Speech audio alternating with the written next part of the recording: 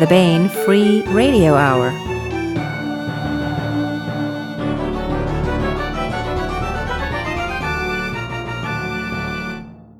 Welcome to the Baen Free Radio Hour. It's a pleasure to have you along. I am Baen Associate Editor and your podcast host, David Afsharirad. Today, Sean Korsgaard talks with Alexander McCree, game designer and author and creator of Spangled Squadron. The graphic novel is Ascendant, Spangled Squadron, and it started life as a crowd-funded graphic novel, and we're excited to be distributing it here at Baen Books. Sean and Alex talk about the origins of the game and the book, the crowdfunding campaign, and more in just a moment. But first, the news.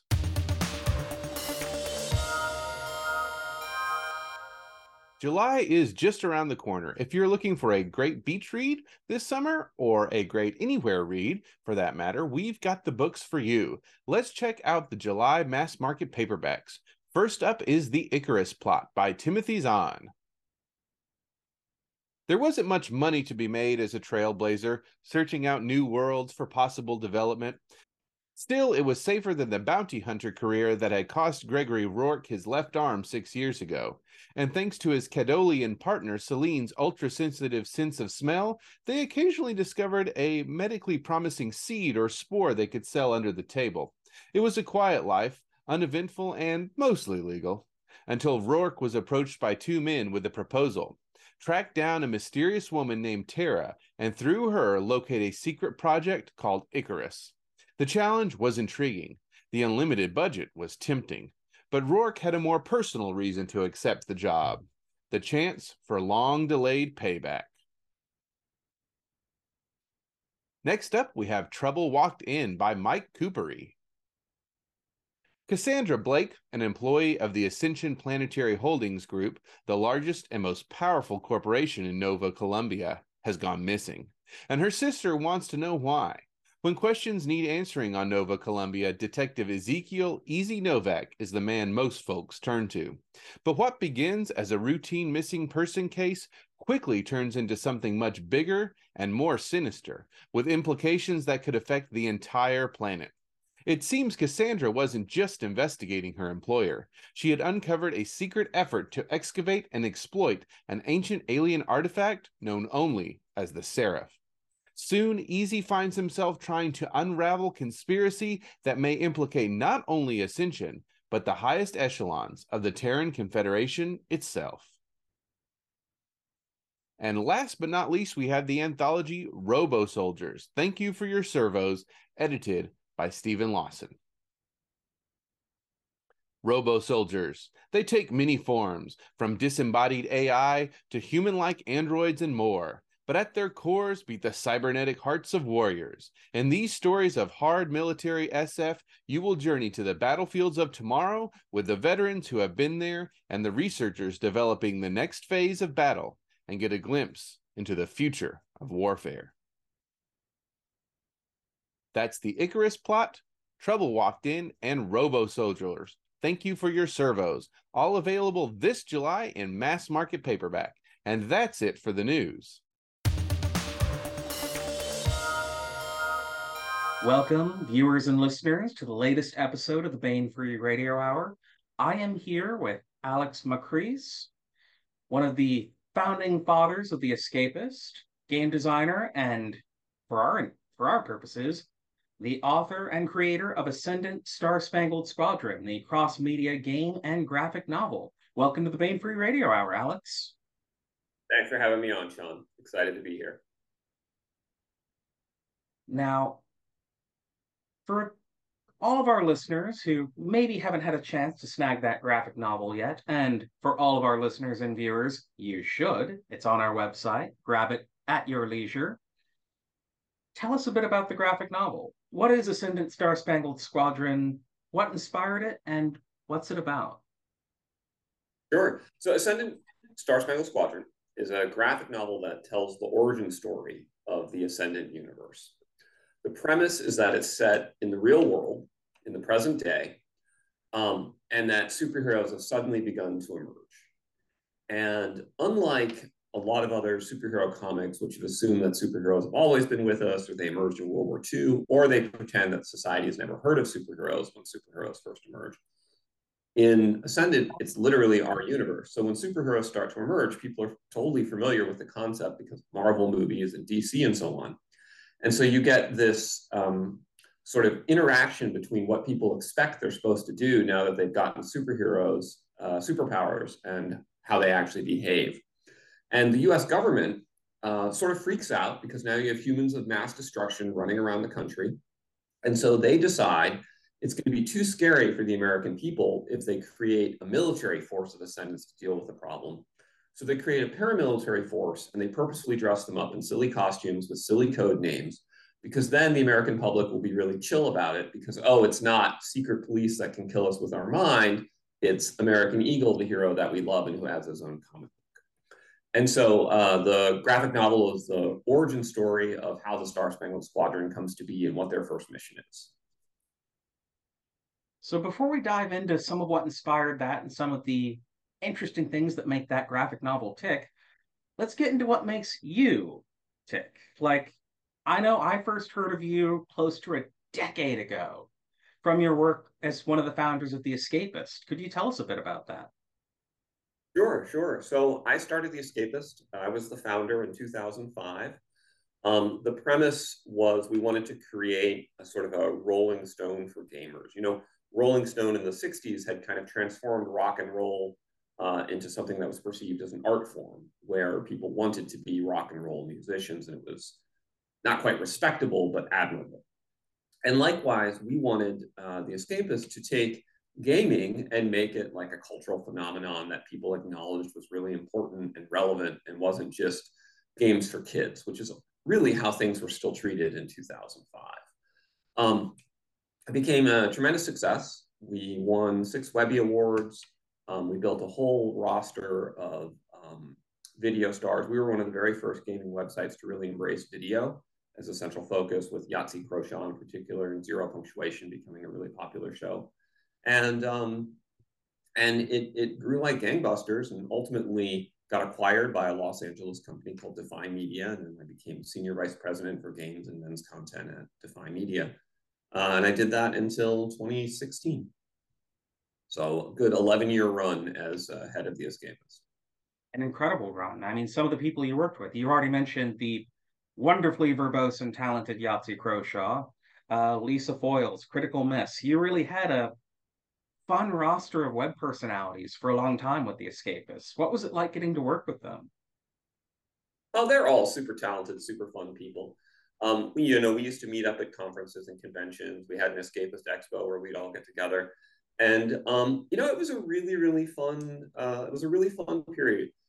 There were certainly a lot of stresses because the 2008 .com 2008 recession, and then the changing ad market really hit us a few times, and we had some serious financial struggles circa 2008 to 2011. So it could be very, very stressful, but it was overall really fun. It became a lot less fun when gaming and game journalism became heavily politicized, and I think a lot of people got frustrated and upset during that era, and it kind of took some of the joy out of it. I mean, when hasn't politics being thrown into pop culture made things for the worse? But Exactly.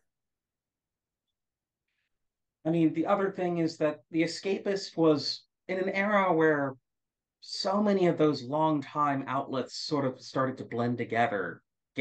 Everything from Cheat CC to Game Inform. You managed an outlet that had its own identity, its own voice, and a few Bostonians aside, one of the best rosters of editorial voices anywhere on YouTube. That's no small feat. Well, thanks. That's really kind of you to say. We definitely tried to have our own unique voice. Our initial approach was we did no game reviews, we did no product reviews, and we did no daily news. It was every article had to be able to stand on its own as a feature article. And we eventually had to move away from that due to some of the changing economics of the space. But that really strong editorial voice, I think, stayed with us, through the full run.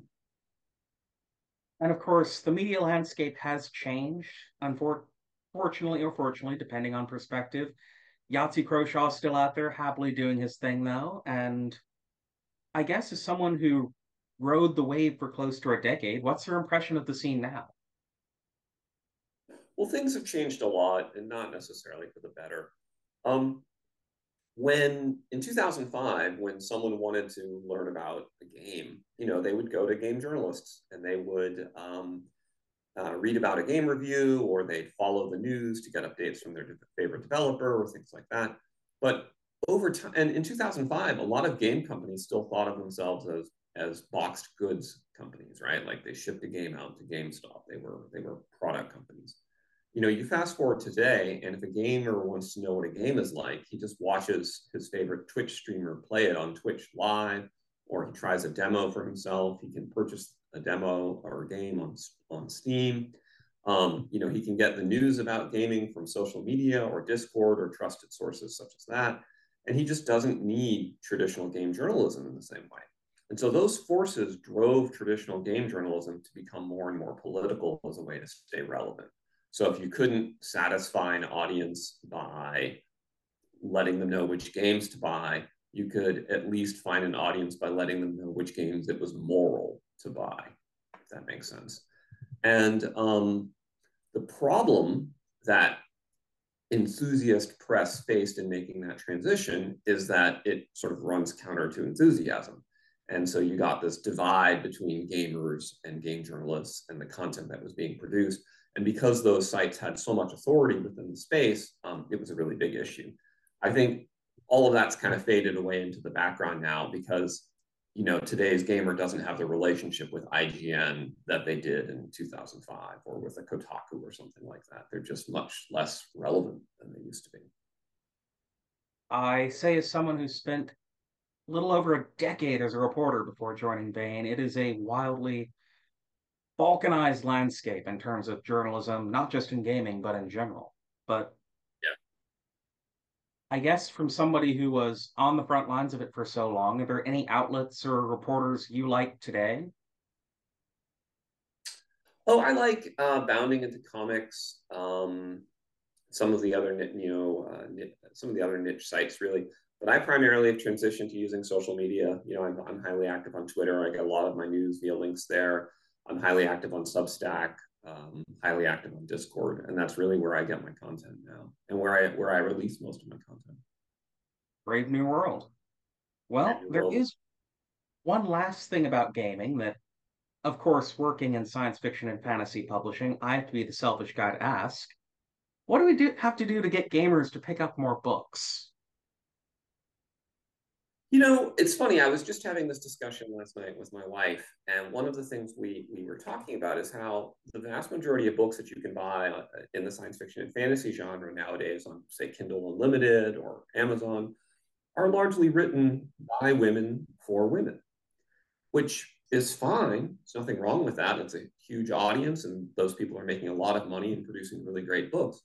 But if you're a guy who wants to read about a Conan type individual doing manly things in the old way, or a war movie with a war story with a band of brothers, authors like that are in really short supply. I mean, it's basically the Bain roster, the end.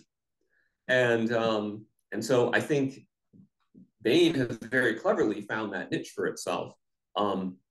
And how does one grow that? I mean, obviously it's hard because there's so much competition for attention, and we have that problem with graphic novels. We have that problem with role-playing games. Everybody has always got something else they could be doing with their time, and it's very hard.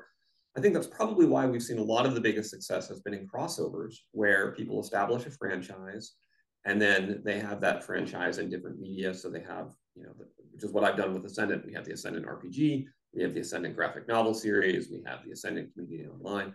So I suppose the way to get people to read more books would be to get some games out there or YouTube shows out there related to Bain books.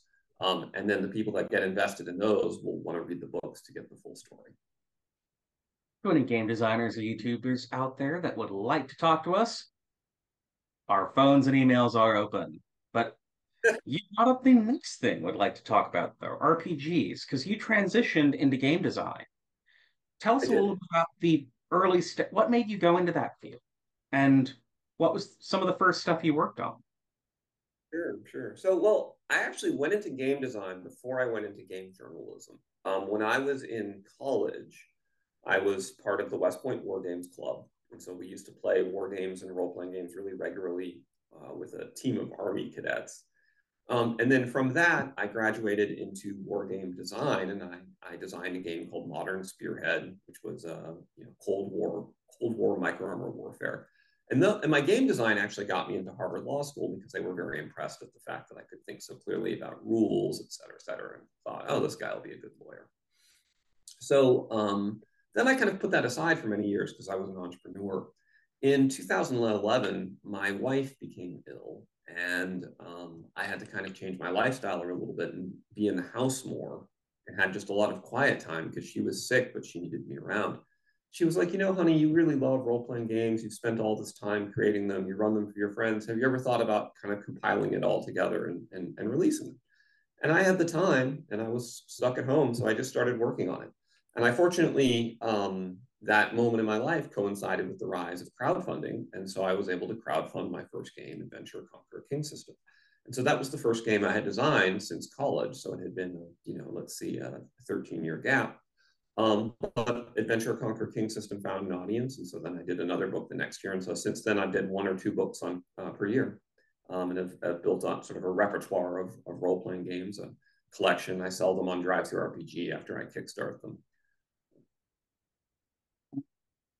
It's one thing that's made you very popular among our Bane authors, many of whom are, if not from that tabletop RPG world, devoted purchasers of that tabletop RPG world. I guess just for all of our listeners and viewers who might also want to partake, what are some of your favorite games you've worked on?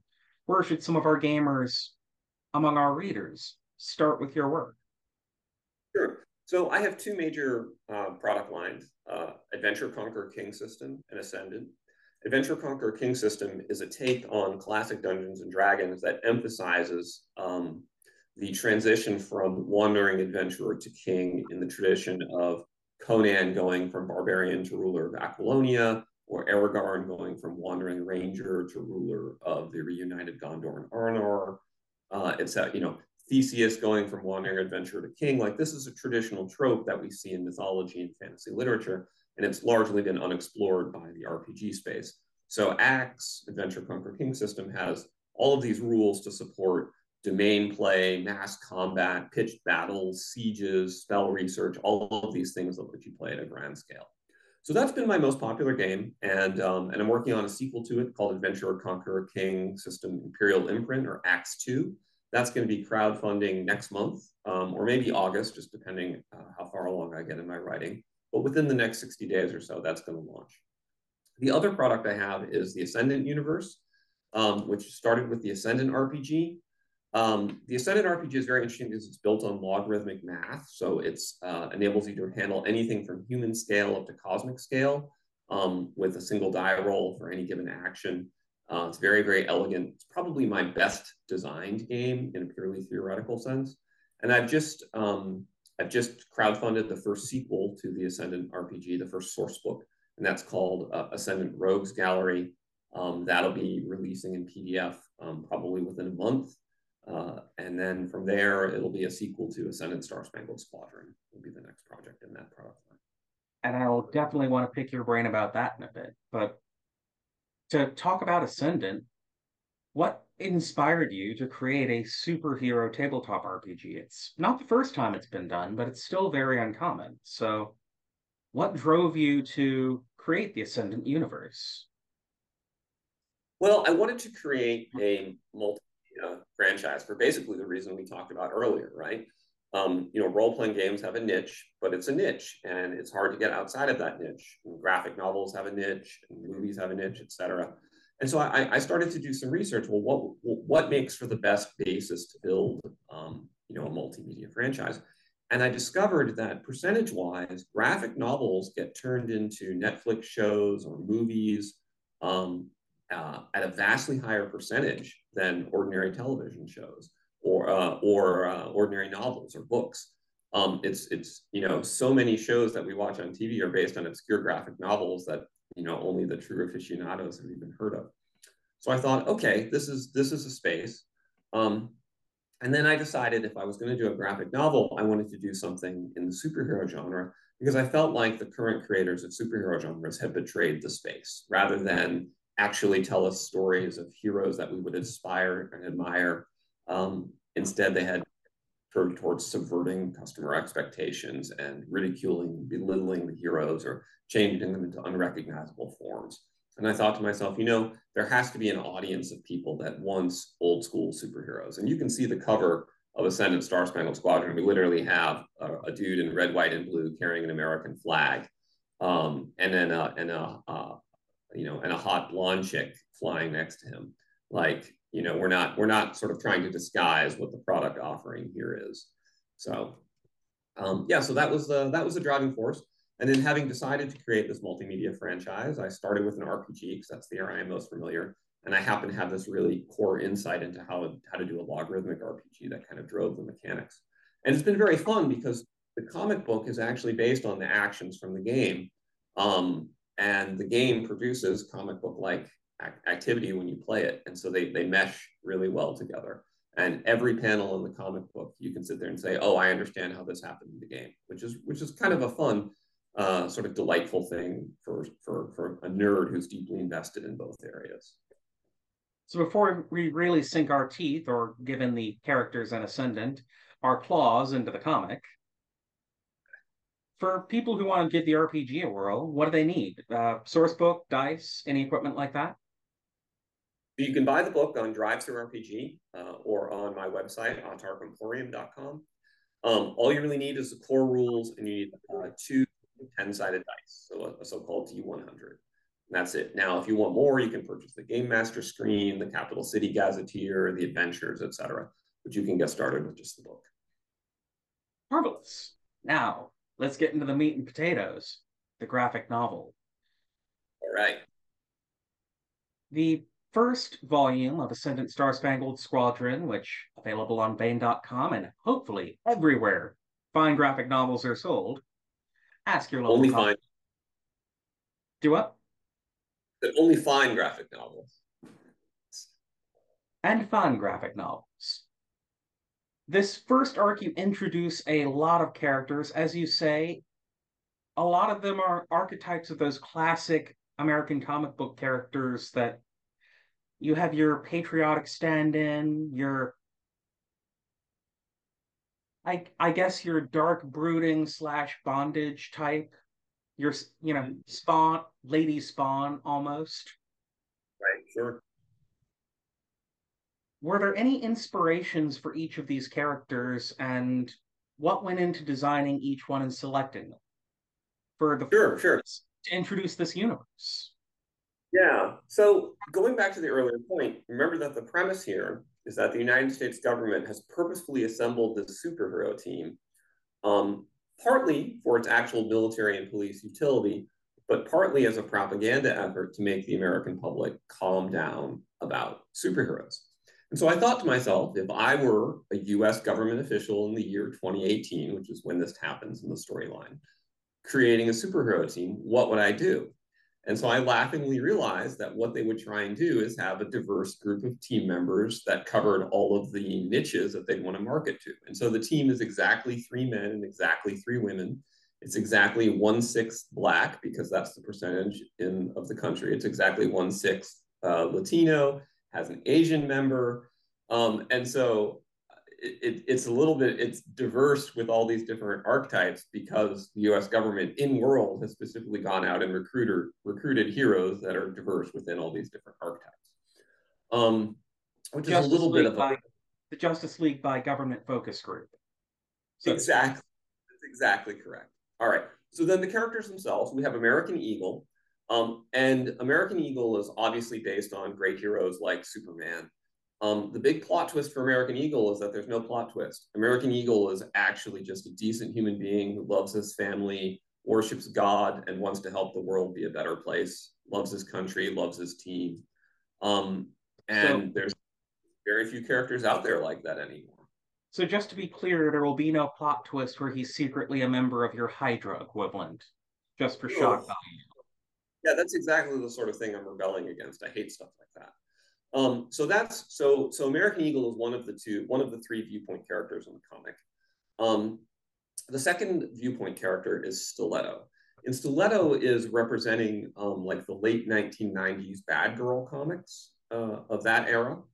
And so she was a dominatrix whose latent powers manifested while she was in a very bad situation, being tortured by a drug dealer. And so her powers are all related to this sort of weird complex of pain and beauty that was going on when that happened to her. The premise of the way the superpowers manifest is that whatever you experience and who you are at the moment that your superpowers manifest is how the powers develop. So American Eagle's powers developed when he was a firefighter saving children. And so he has the powers of like invulnerability and super strength, so he can hold up the roof and protect the kids. So then the third major character is Aurora, who was an Instagram influencer and wannabe reality TV star. And her whole goal in life was she wanted to be a star. And so when her superpowers developed, she became a light controller. So she can glow like a star. And so she's sort of both kind of like a comedic figure as well as, eye candy, fan service, whatever you want to call it.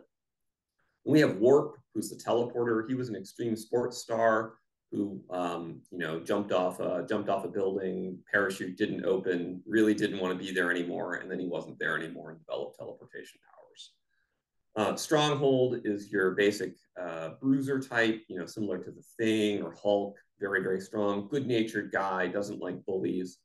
And then finally, there's Dr. Quantum, who is a super genius with the ability to manipulate quantum reality. And so she can create force constructs and things like that. And so she's your representative of kind of like a Professor X meets Green Lantern vibe. I mean, at least reading the comic, one thing I definitely liked about the team is, as you just broke down, not only do you have that different power set, but each character is sort of representative of a different era of comics. You've got the patriotic superhero from the early Golden Age, like Captain America or Superman. You've got the brooding 90s edgy character, like the Crow or Spawn. You've got the fun fan servicey character, like you'd see in the Bronze Age, like Plastic Man. You've got a little something for every era of comic heroines, and you brought them together on one team. That's right, and that was deliberate. And it was deliberate sort of both in world as well as, sort of diegetically deliberate by the US government. And then it was delivered by me as a content creator, because I loved all those eras. In fact, I loved every era of comic books except basically the current era that we live in. And so I wanted to have, characters from every era. And also part of it is that the world we live in today is just that, right? Like, it's like you mentioned earlier, everything is balkanized, everything is niches, everything is subcultures. And so if you're representing that, the way you represent it is by having, there's no longer one hero that represents all of America. There's all these different subcultural heroes that represent different aspects of it. And obviously American Eagle comes closest to being the hero that represents all of America, but you could easily imagine a lot of Americans who might watch MSNBC might say, well, American Eagle doesn't represent me at all, boo. But maybe there's another character that does. So that was the thinking that was going on there. Now, the other thing I do like is that the threats they face. You don't have, again, comic books have this wonderful variety of what kind of enemies they face. You have the mad scientists from the early Golden Age to the League of Supervillains you see teaming up in the 70s, to space aliens. You went another route. It's government conspiracies and terrorist groups, which again is very pulled straight from the headlines, modern day plus superheroes, which I quite like. Yeah, so a large portion of the background of the game, which you can find, in the first part of the rulebook, is actually taken straight out of CIA declassified documents on actual programs that the U.S. government made to try and create superhuman individuals. And to the point that some of the leaked documents that I offer are almost word for word actual U.S. government documents with just minor changes. And so the backstory, which you very quickly learn in the opening of the book, is that the US government has created this program called Project Ascension, where they're using this special technology to try and augment human beings.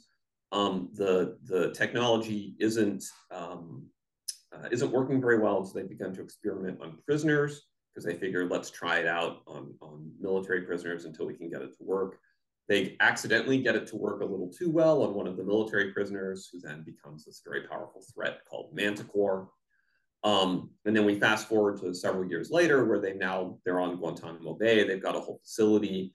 They've got operatives working for them, including Maximilian Danix-Jold, Helen Song, and Manticore is sort of being kept in deep freeze. And things all go wrong when their own heroes turn against them. And then those heroes later become the terrorists, the sort of ascendant supremacist terrorists that drive the plot forward later in the book. Now, without revealing too much about the first book, you're plotting out and working on the second. Where can we expect things to go from here? So, unlike billion-dollar franchises of Star Wars, I actually took the time to write my whole storyline in advance and work out all of the answers.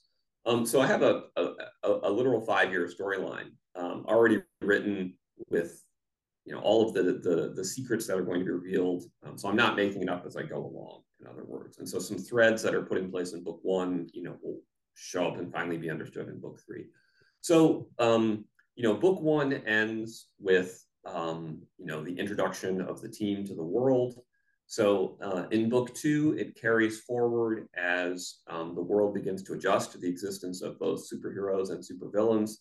And one of the major plot points is their trouble in dealing with an Ascendant who's capable of controlling all digital data. And so is therefore exposing the US government secrets. And how do you handle that? There's another aspect where they get involved in disaster relief, trying to help victims in Haiti after a major earthquake in book 2. And woven into that is the fact that that people who undergo terrible crisis nowadays have a small percentage chance of developing superpowers. It's called ascension. And so when you have like a major earthquake that kills 200,000 people in Haiti, some percentage of those people ascend and become superheroes. And so like not only you're doing disaster relief, you have people that have randomly become Human Torches or unkillable berserkers or whatever. And that becomes a recruitment ground for the super terrorists, as well as additional complexities for the superheroes trying to do the disaster relief. And that's, in fact, why the terrorists commit super terrorism, because every time they do so, they create more superheroes or supervillains, and they want to ascend humanity. Which, added bonus, gives the villains an actual motivation beyond simply being evil. That's correct. Yeah, that's correct. The villains don't perceive themselves as evil. They have very clear reasons for why they're doing what they're doing, and they think they're on the side of good and kind of ridicule the heroes for being on the side of stupid. Now, are there any plans to do solo titles with some of these characters or spin-offs or anything like that? Absolutely. I would love to do solo titles and spin-offs. It's just been a matter of how much can I do step by step. It's just me, a small art team that is based out in the Philippines, and then an investor that helped me put together the first comic book. So I think as we prove out the model, we'll grow out the universe, but that's definitely a major goal, is to grow that out, have titles, recurring issues, etc. Now, naturally, on the Bane side of things, I do have to wonder, what made you come to Bane with this graphic novel? Well, I have a number of friends that are Bane authors, and they've spoken really, really well of their relationship with Bane. And it goes back to the point we talked about earlier, which is that Bane is one of the few publishers that's actively publishing content aimed at the sort of audiences I want to reach, which is, traditional male readers of science fiction, fantasy, and comic books. Military. Yeah, exactly. Like I don't begrudge any author for chasing any audience they want to. Like, you want to write fantasy romance and appeal to 20-year-old women or 40-year-old women, go for it. I love it. My wife loves those. It's great. It's just not what I wanted to write. And so Bane just seemed like a really natural fit. And then when I talked to you guys, I could see why all my friends were like, yeah, they're great because you were great. So it was great. We're all great here. How are you? Now, between Ascendant Star Spangled Squadron and the first volume of Black Tide Rising, an adaptation of one of our graphic novels, Baines started stepping into this wide world of graphic novels, and at least as a casual observer and longtime comic reader, we've seen this explosion on the indie side of things. Maybe the biggest golden age of independent comic creators since the 1980s, when we had everything from Teenage Mutant Ninja Turtles to The Crow really coming out of the woodwork. Now we have, in addition to yourself and Black Tide Rising, we've got Eric D. July and his whole Rippaverse. We've got War Comics from Alex DeCampi. We've got, of course, Ethan Van Sciver and Cyberfrog. And hell, we have Sylvester Stallone and Keanu Reeves getting involved with comic creation, which anytime you have Keanu and Sly working on something, that just gets me excited. What is it about this age of independent comic creators that's caused this golden age, this boom? And what are some great places to start? And was it just a matter of the big two stumbling and crowdfunding stepping up, or is there something else to it? Yeah, I think it's a confluence of factors. So the big two stumbled badly, and or from their perspective, the big two made a strategic change in audience and focus away from traditional comic publishing, however you want to spin it, created a market opportunity. Crowdfunding created a way for independent creators to actually get the resources they needed to create the comics.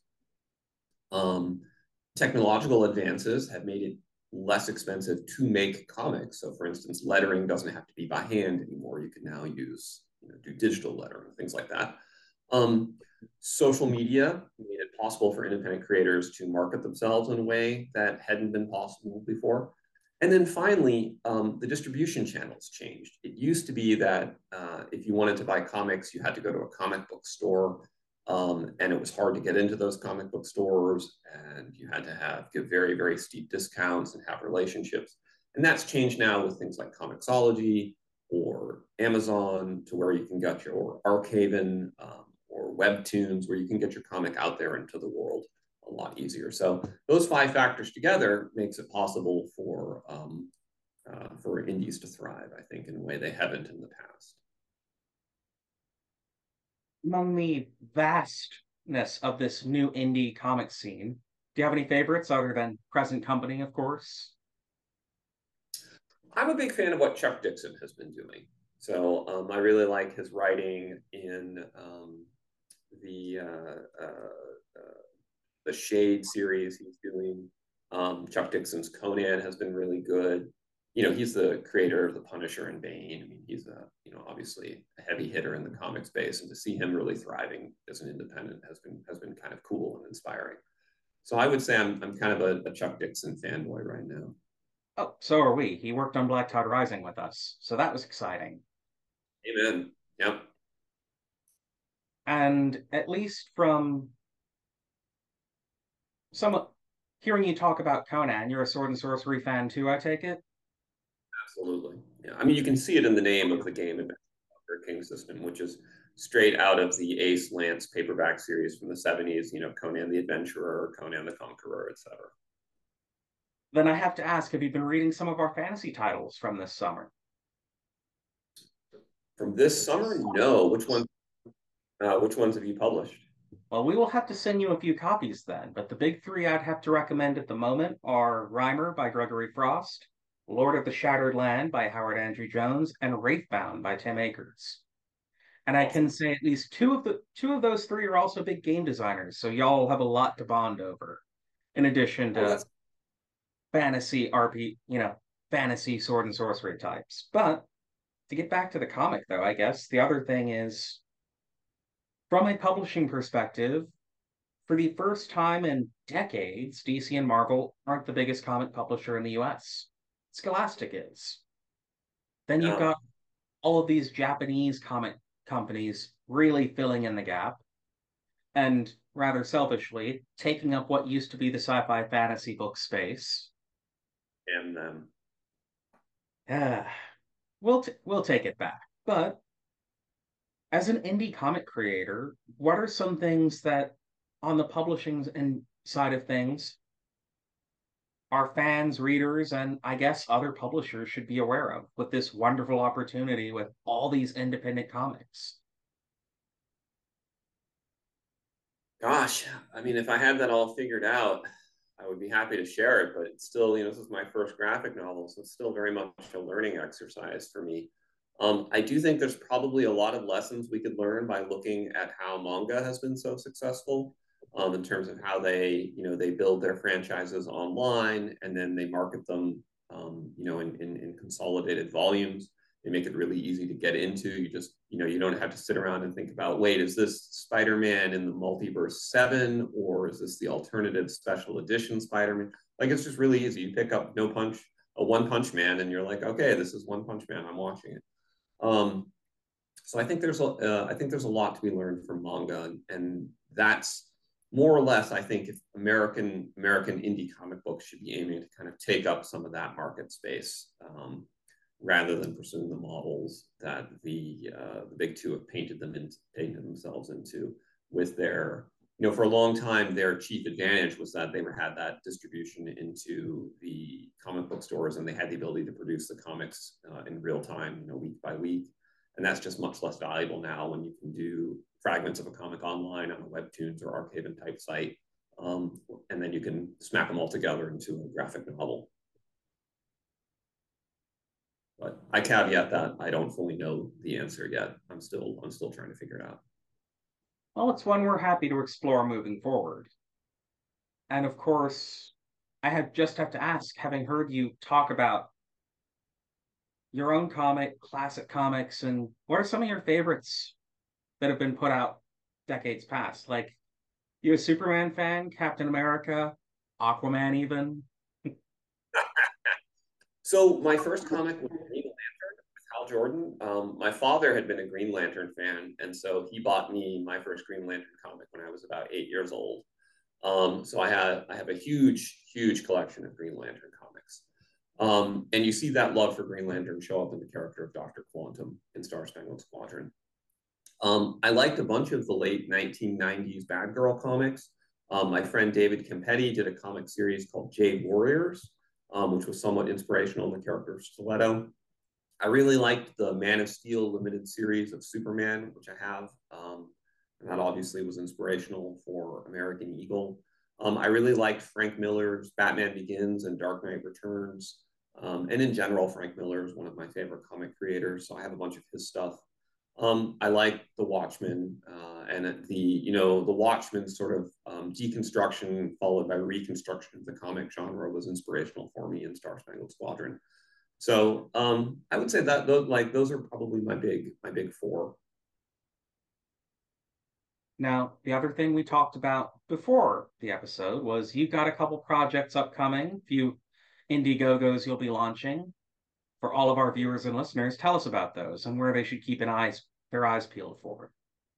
Definitely. So the next big project for me is the Adventure Conqueror King System Imperial Imprint, which is the sequel to Axe. And I guess for those of you who are hardcore gamers, you could understand it as Axe is OD&D and Axe 2 is AD&D. So rather than being, a slender booklet, it's going to be 3 hardbound rule books similar to the old Player's Handbook, Dungeon Master's Guide, and Monster Manual that Gary Gygax produced. Definitely the largest project I've ever worked on. It's 1,200 pages of content total. So a behemoth effort. It's also the first product I'm releasing that's not under Wizards of the Coast open game license. So there was a big issue with that earlier this year where Wizards of the Coast tried to take away the open game license from third-party creators. So I said, screw that. I removed every D&D-ism from the game, and I'm pursuing now an independent license called Work. So that'll be coming in either late July or early August, depending on how the cards kind of play out. Then it will be followed by the Ascendant Star Spangled Squadron graphic novel, of which we've got the first 20 pages done. So there's about 70 more pages to illustrate on that. That's coming along really well. It's good fun. And then shipping soon are 2 other products that I've already crowdfunded, which is the Ascendant Rogues Gallery, which is the first source book for the game, and then Buy This Axe, which is a source book for Axe with a hilarious name, which is about playing dwarven characters. And I sort of randomly stumbled into the realization that everybody loves dwarves, and the dwarven players were an underserved audience, and that actually turned out to be the largest Kickstarter I've ever done. And it did so well, I was able to do my first ever hardcover leather. So. Beautiful. Yeah, and I have to say, I love the Call of a Conqueror reference. Thank you. Yes, as a huge Sword and Sorcery fan, as you can see, it's just a beautiful book on the inside and out. First ever. So I think we're going to do something like this format for Acts 2, where there'll be really nice collectible books. Now again, with all of our viewers and listeners maybe being introduced to you for the first time, no doubt you've made a wonderful impression.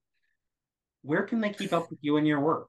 Are you making any convention appearances in the future, or social media that these beautiful people at home should follow? Yeah, so my main social media is twitter.com/Archon.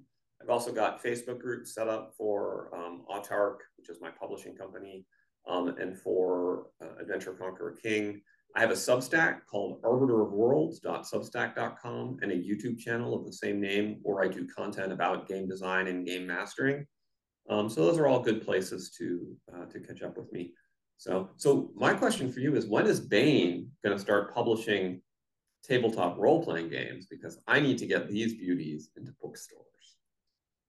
Well, it's funny you mention that, because I am not allowed to talk about certain plans that are in motion, but needless to say, I hope all of our folks at home are paying attention to Baen's social media over the next few months. Well, listen, if you guys start doing tabletop role-playing games and you don't include me, I'm going to be deeply offended, and I'm going to post unhappy memes on Twitter. So, well, don't worry. We're very we're happy to work with those who work with us. But in the meantime, though, for all of our viewers and listeners, once more with feeling, tell them about Spangled Squadron and where they can pick it up. Well, you can get Ascendant Spangled Squadron now, I hope, in bookstores, since Baen is now distributing it worldwide, and you can get it at Baen.com. I really hope you'll check it out. I think if you love traditional comics, if you love old-fashioned storytelling and old-fashioned values, and you don't want your expectations subverted, then I think you'll really dig it. Our goal is to meet and exceed expectations, not subvert them. For all of our listeners and viewers, thank you for joining us today on the Baen Free Radio Hour. This has been Sean CW Korsgaard signing off. Keep reading. We'll see you next week. And now we bring you our audiobook serialization of Tinker by Win Spencer. Inventor girl genius Tinker lives in a near-future Pittsburgh, which now exists mostly in the land of the elves. She runs her salvage business, pays her taxes, and tries to keep the local ambient level of magic down with gadgets of her own design. When a pack of wargs chase an elven noble into her scrapyard, life as she knows it takes a serious detour. Tinker finds herself taking on the Elven Court, the NSA, the Elven Interdimensional Agency, technology smugglers, and a college-minded xenobiologist as she tries to stay focused on what's really important, her first date. Armed with an intelligence the size of a planet, steel-toed boots, and a junkyard dog attitude, Tinker is ready to kick butt to get her first kiss. A half hour later, with a rumble of the big caterpillar engine and the rattle of chains, Oil Can returned to the yard. He had his tow lights on and a small shrub stuck in the flatbed's ram prow. "Tinker!" he bellowed as he swung out of the cab, a crowbar in hand. "Cuz?" "Here am I." She came out into the yard, the dent mender in hand. Tinker and Oil Can favored one another, which sometimes made Tinker wonder about her egg donor. She knew that her grandfather had selected her mother mostly on intelligence. He could be quite vocal about his scheme to raise a genius grandchild. But she wondered occasionally if he had also tried to make it so that she and Oil Can looked like brother and sister, too. Oil Can was just shy of average height for a man, slender built as she was, with the same nut-brown coloring. When they were little, Tulu had called them her wood sprites. Tinker always thought the overall effect worked better on Oil Can. He had a spry, puckish kind of look, what people used to think of as fae before they met the real elves. Oil Can stopped at the sight of the blood on her, his dark eyes going wide and solemn with concern. "Aw, shit, Tinker. Are you okay?" Fine. Most of it isn't mine. Windwolf is chewed to hell. Someone cooked up a pack of monster dogs that... She stopped as implications finally seeped in. While created for a war waged millennia ago, the wargs now ranged wild, for all purposes a natural creature despite their magical enhancements. Simple bad luck could account for a warg attack. Windwolf's mauling, though, was clearly an attempt of premeditated murder. Someone had made the monster dogs, taking days to set up the original spell and then copy it onto the 5 pug dogs. Someone sicked a pack of killer dogs on Windwolf. Windwolf? Not the elf that marked you. That's bad, isn't it? Is he still alive? Barely. We have to make sure he stays that way. Johnny was here. He wouldn't do anything for him, and he says that Mercy won't touch him. The hell they won't. Not everyone is a self-serving bastard like Johnny. We can take him over and someone will take care of him. It's not like they're going to let him bleed to death in front of them, is it? For a moment, she thought she could let him take charge. Then she realized that he was waiting for her to say yes or no. The problem was that Oil Can knew she was smarter than he was. He had a lot going on upstairs, but he always deferred to her. She was never sure if it was because she'd played too many head games with him while they were growing up, or if it was some crippling fear of failure. He had been 10 before falling into her grandfather's care and can-do style of child-raising, and it showed. He was 4 years her senior, but still he was more than willing for her to be the boss. Of course, that had drawbacks. I don't know. She retreated back to the workshop to check on Windwolf, finding him unchanged. Oil Can trailed behind her, waiting for her to think of something. Certainly, if we can't think of anyone else to help with Windwolf, we can take him to Mercy.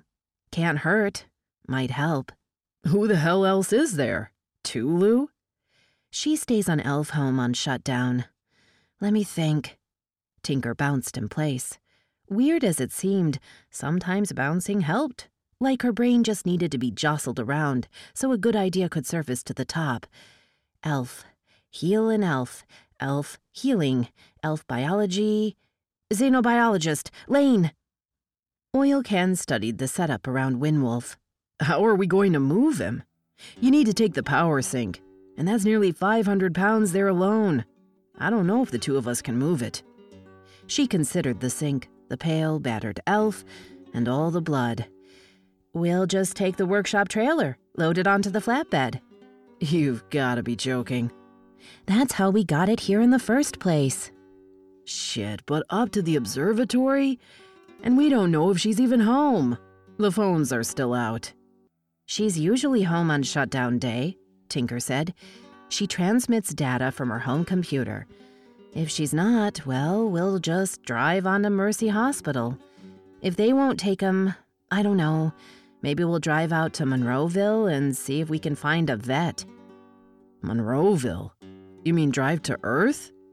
We are on Earth. We're in Pittsburgh, Oil Can said. Pittsburgh hasn't really been part of Earth for a long time. Yeah, we'll go to Earth if we have to. That was another installment in Win Spencer's Tinker. And that's it for the podcast. Thanks as always to Audible.com and podcast theme composer Ruth Judkowitz. Praise, thanks, and gratitude to Alexander McCree for sitting down with us today, and good night, Tony Daniel, wherever you are. This is David Afsharirad coming to you from a soundproof bunker somewhere deep in the heart of Texas. Join us here next week at the hammering heart of science fiction and fantasy, and keep reaching for the stars.